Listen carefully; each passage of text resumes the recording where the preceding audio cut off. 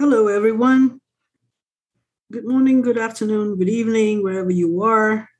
I am your host, Naziati Muhammad Yaakob, on this podcast episode, which is a reading for half an hour and reviewing the contents of some of the pages in the beginning of the book entitled The Model and Its Architecture by Patrick Healy. There's about 200 pages in here, but there is a purpose for this. One is actually preparing lecture notes and the understanding on the conceptual model and the preoccupation architects have with the model. And we're not talking a finished model of to be built.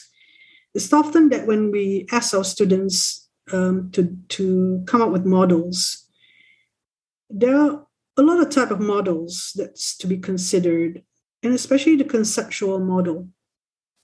And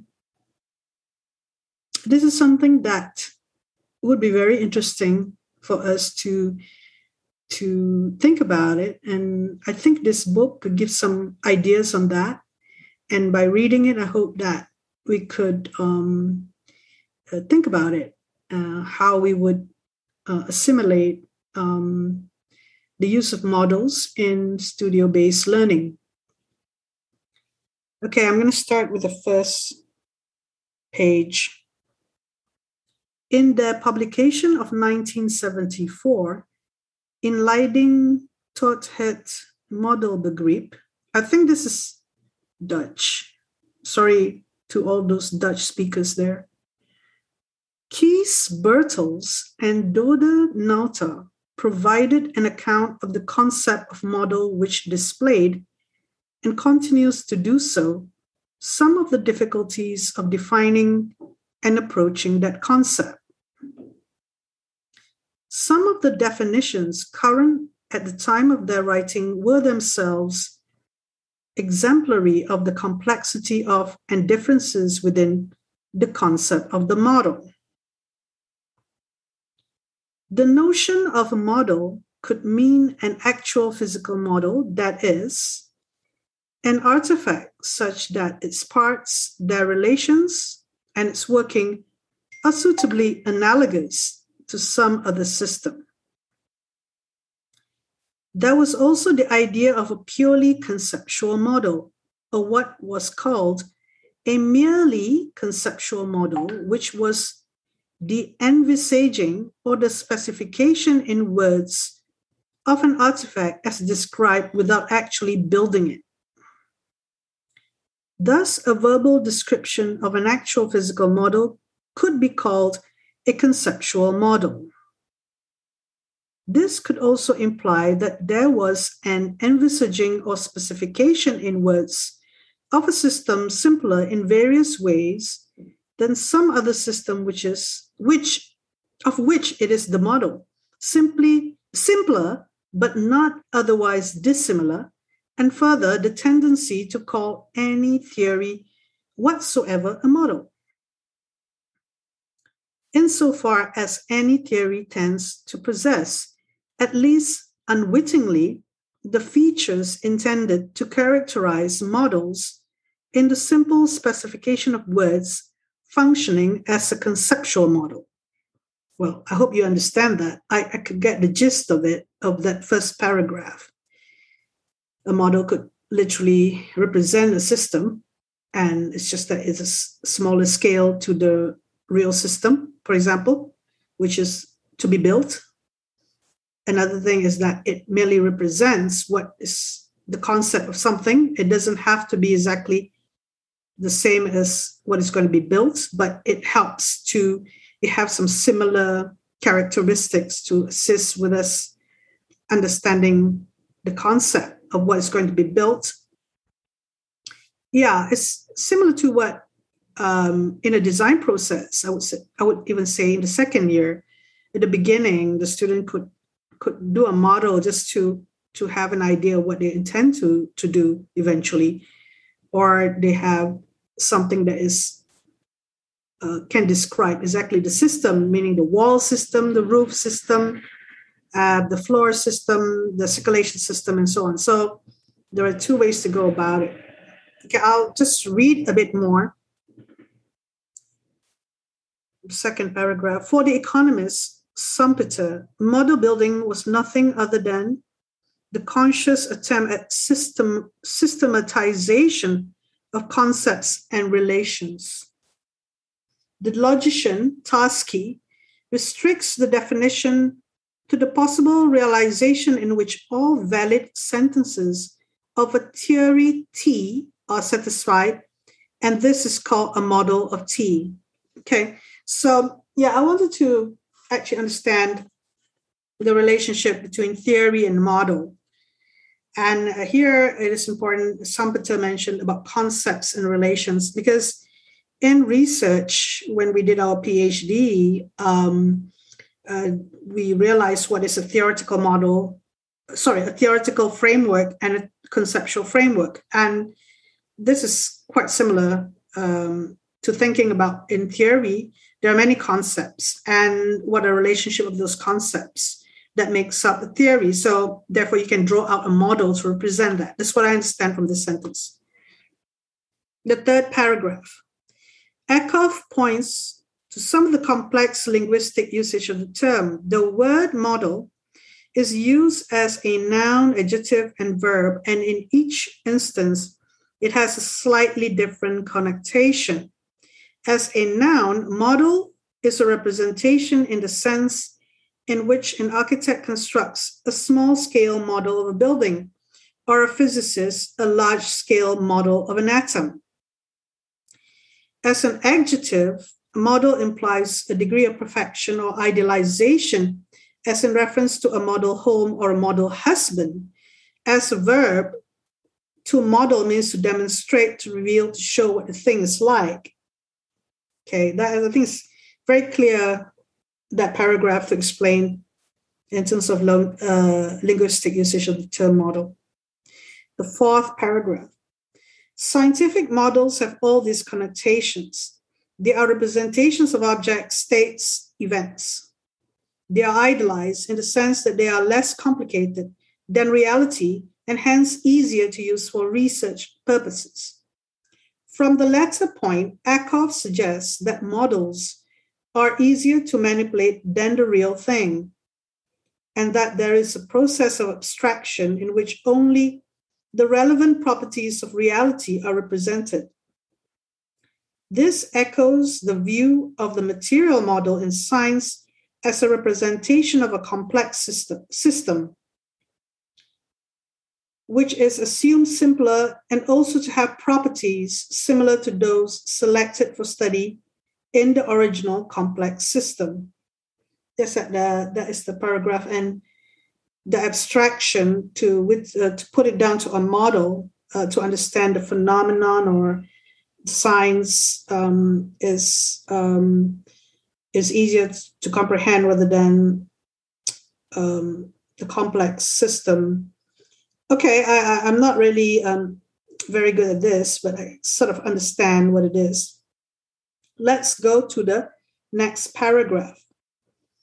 Perrin has recently showed that the work of Hertz and his publication,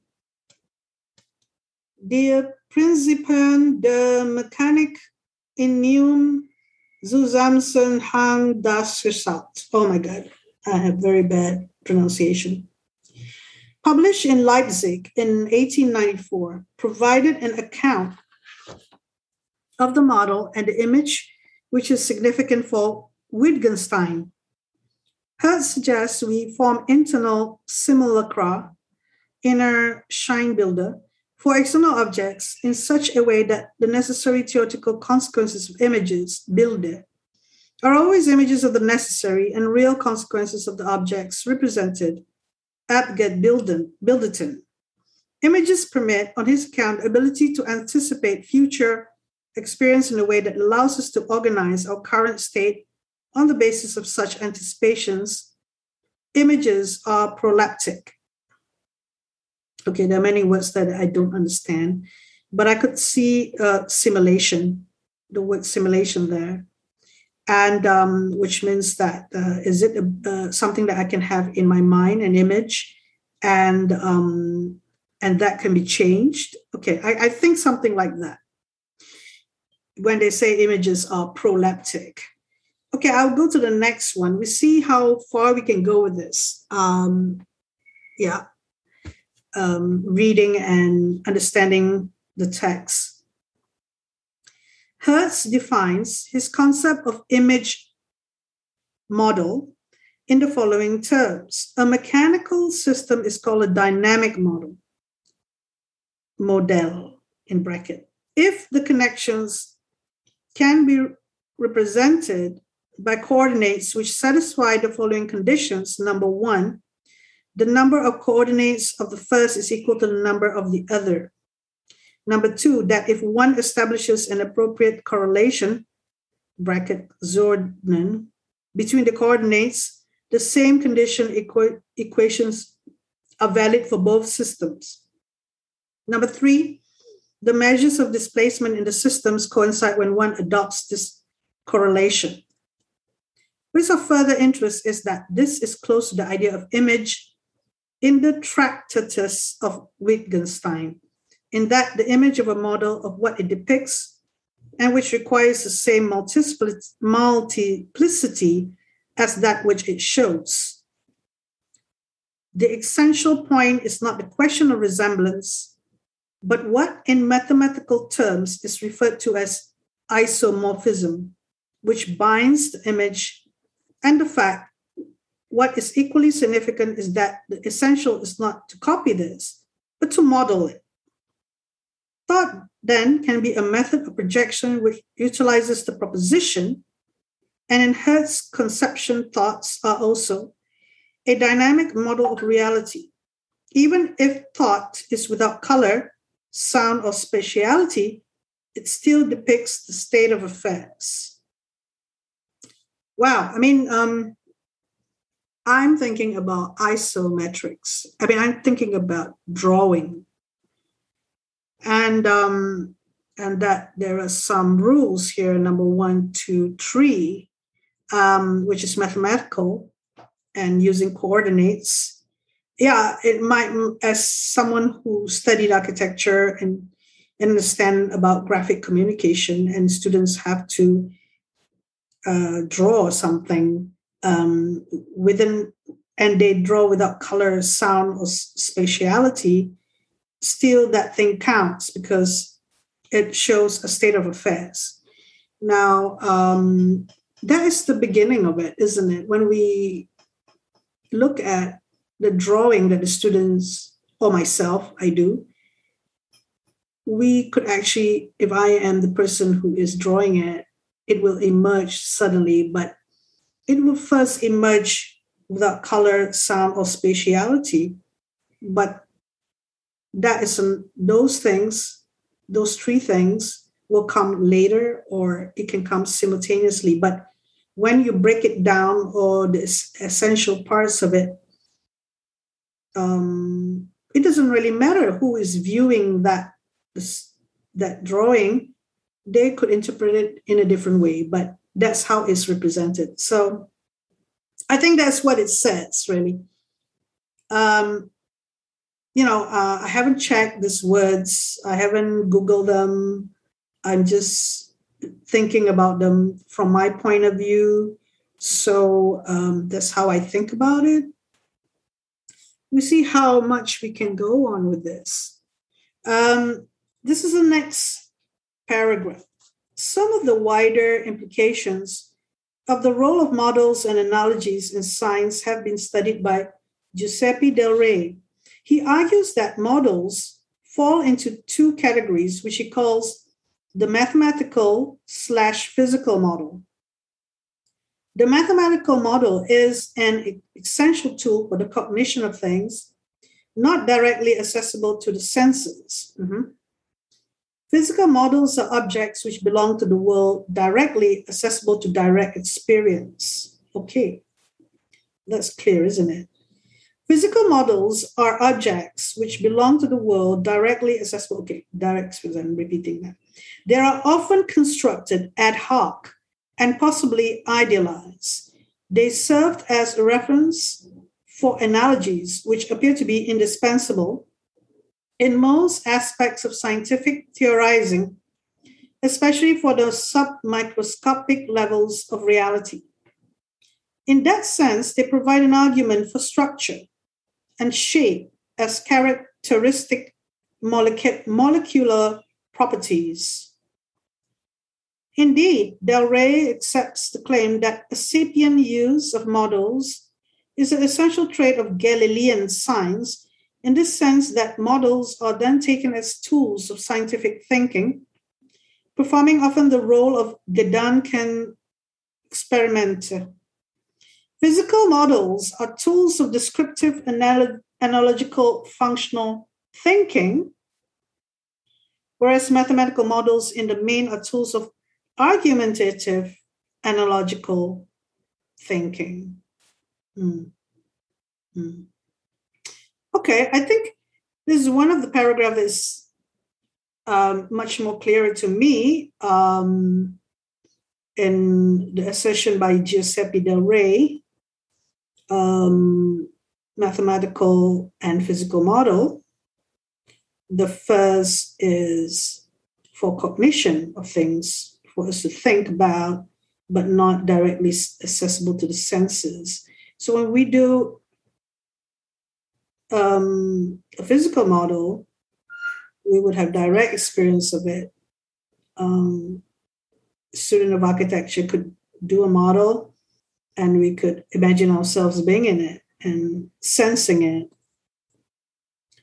And the mathematical model earlier is more analogous. So it may be representing something, but the experience we don't know. So it could be interesting. Maybe this is what Eisenman does. So I'm just speculating here. So we're going to go into a few more paragraphs. So basically, we're reading 3 pages of this. Del Rey wants to inquire as to the way in which physical models provide images. Science selects patterns of events and treats them as identical real entities that differ only by accidental details. For example, Del Rey points out that the statement that ammonia and hydrochloric acid react to give ammonium chloride is true when one understands that it is subject to 3 limitations. First, that it refers to pure substance. Second, there is no introduction of time, evolution, or process. And third, it does not describe details of actual experiment.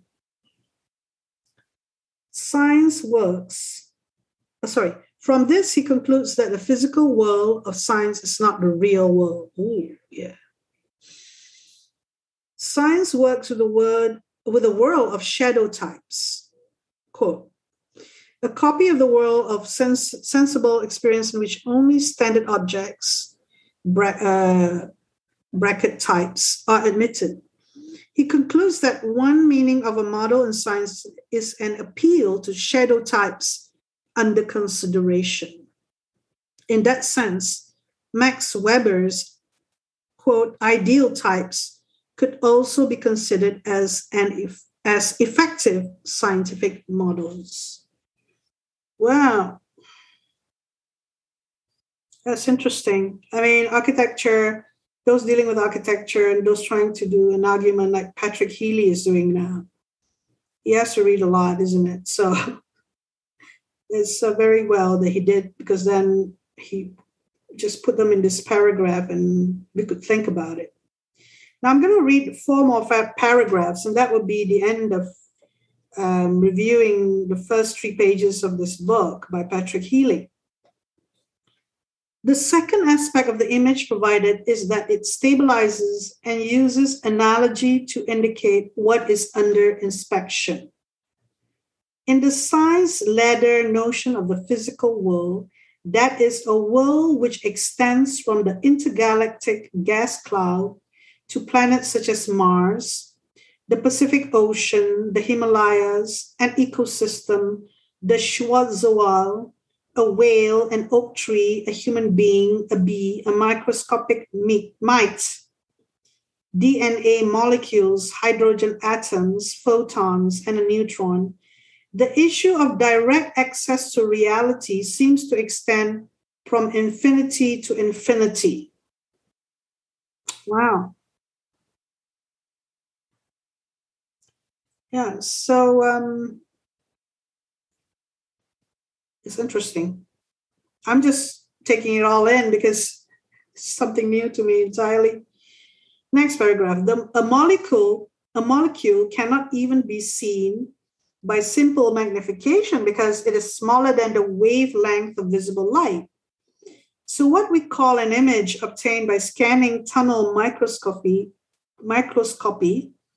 is a theoretical construction based on formal similarity between matter and light waves.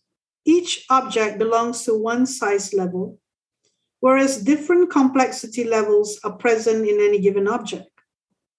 Del Rey makes then the observation that knowledge based on analogies with ad hoc objects, possibly artificial as in the string ball model of molecules, indicates how important analogies are in that they enable the expression of abstract concepts and processes.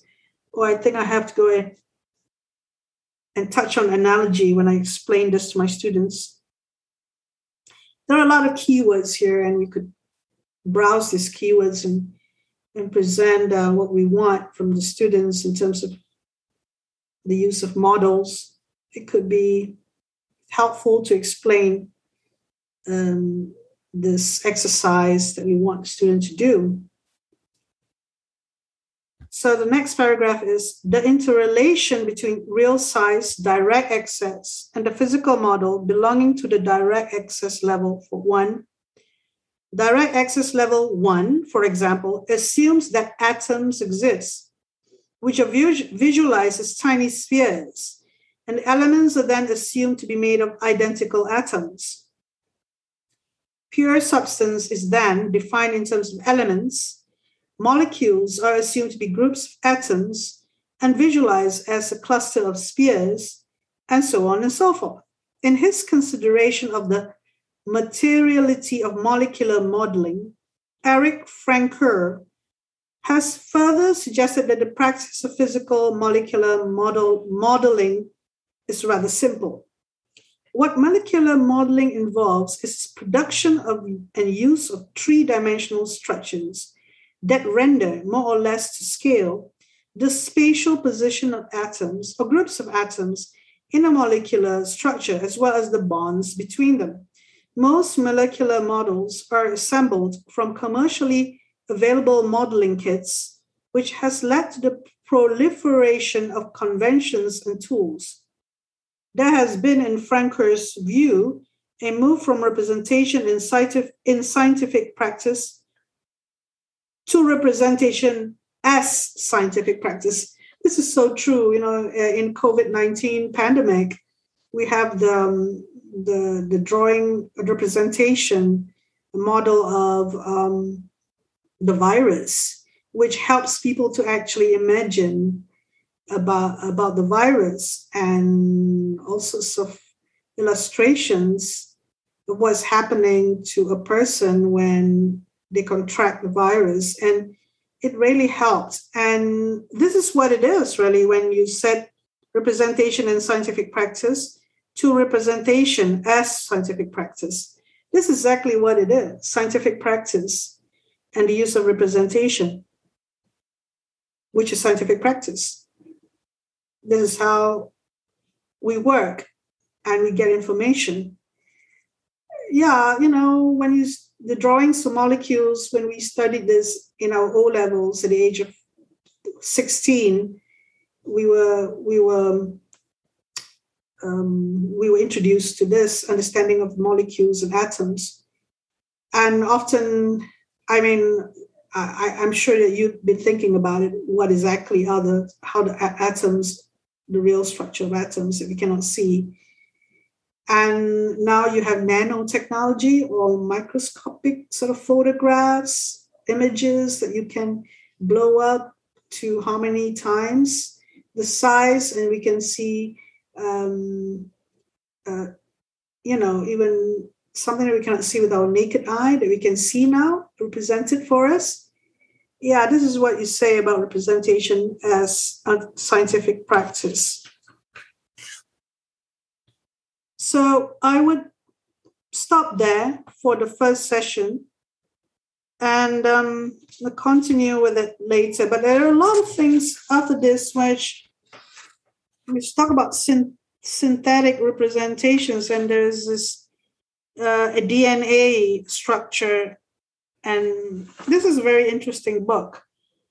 Nietzsche, talk about Tatlin Tower, and it could be worth reading further from here into the next episode. So I consider that, and to share with everyone there. This is not a book that you can easily find. I got this in Rotterdam. And yes, thank you so much for listening in and being introduced to this book. And so the first 3 pages of what is being explained by Patrick Healy. Thank you for listening in. See you again.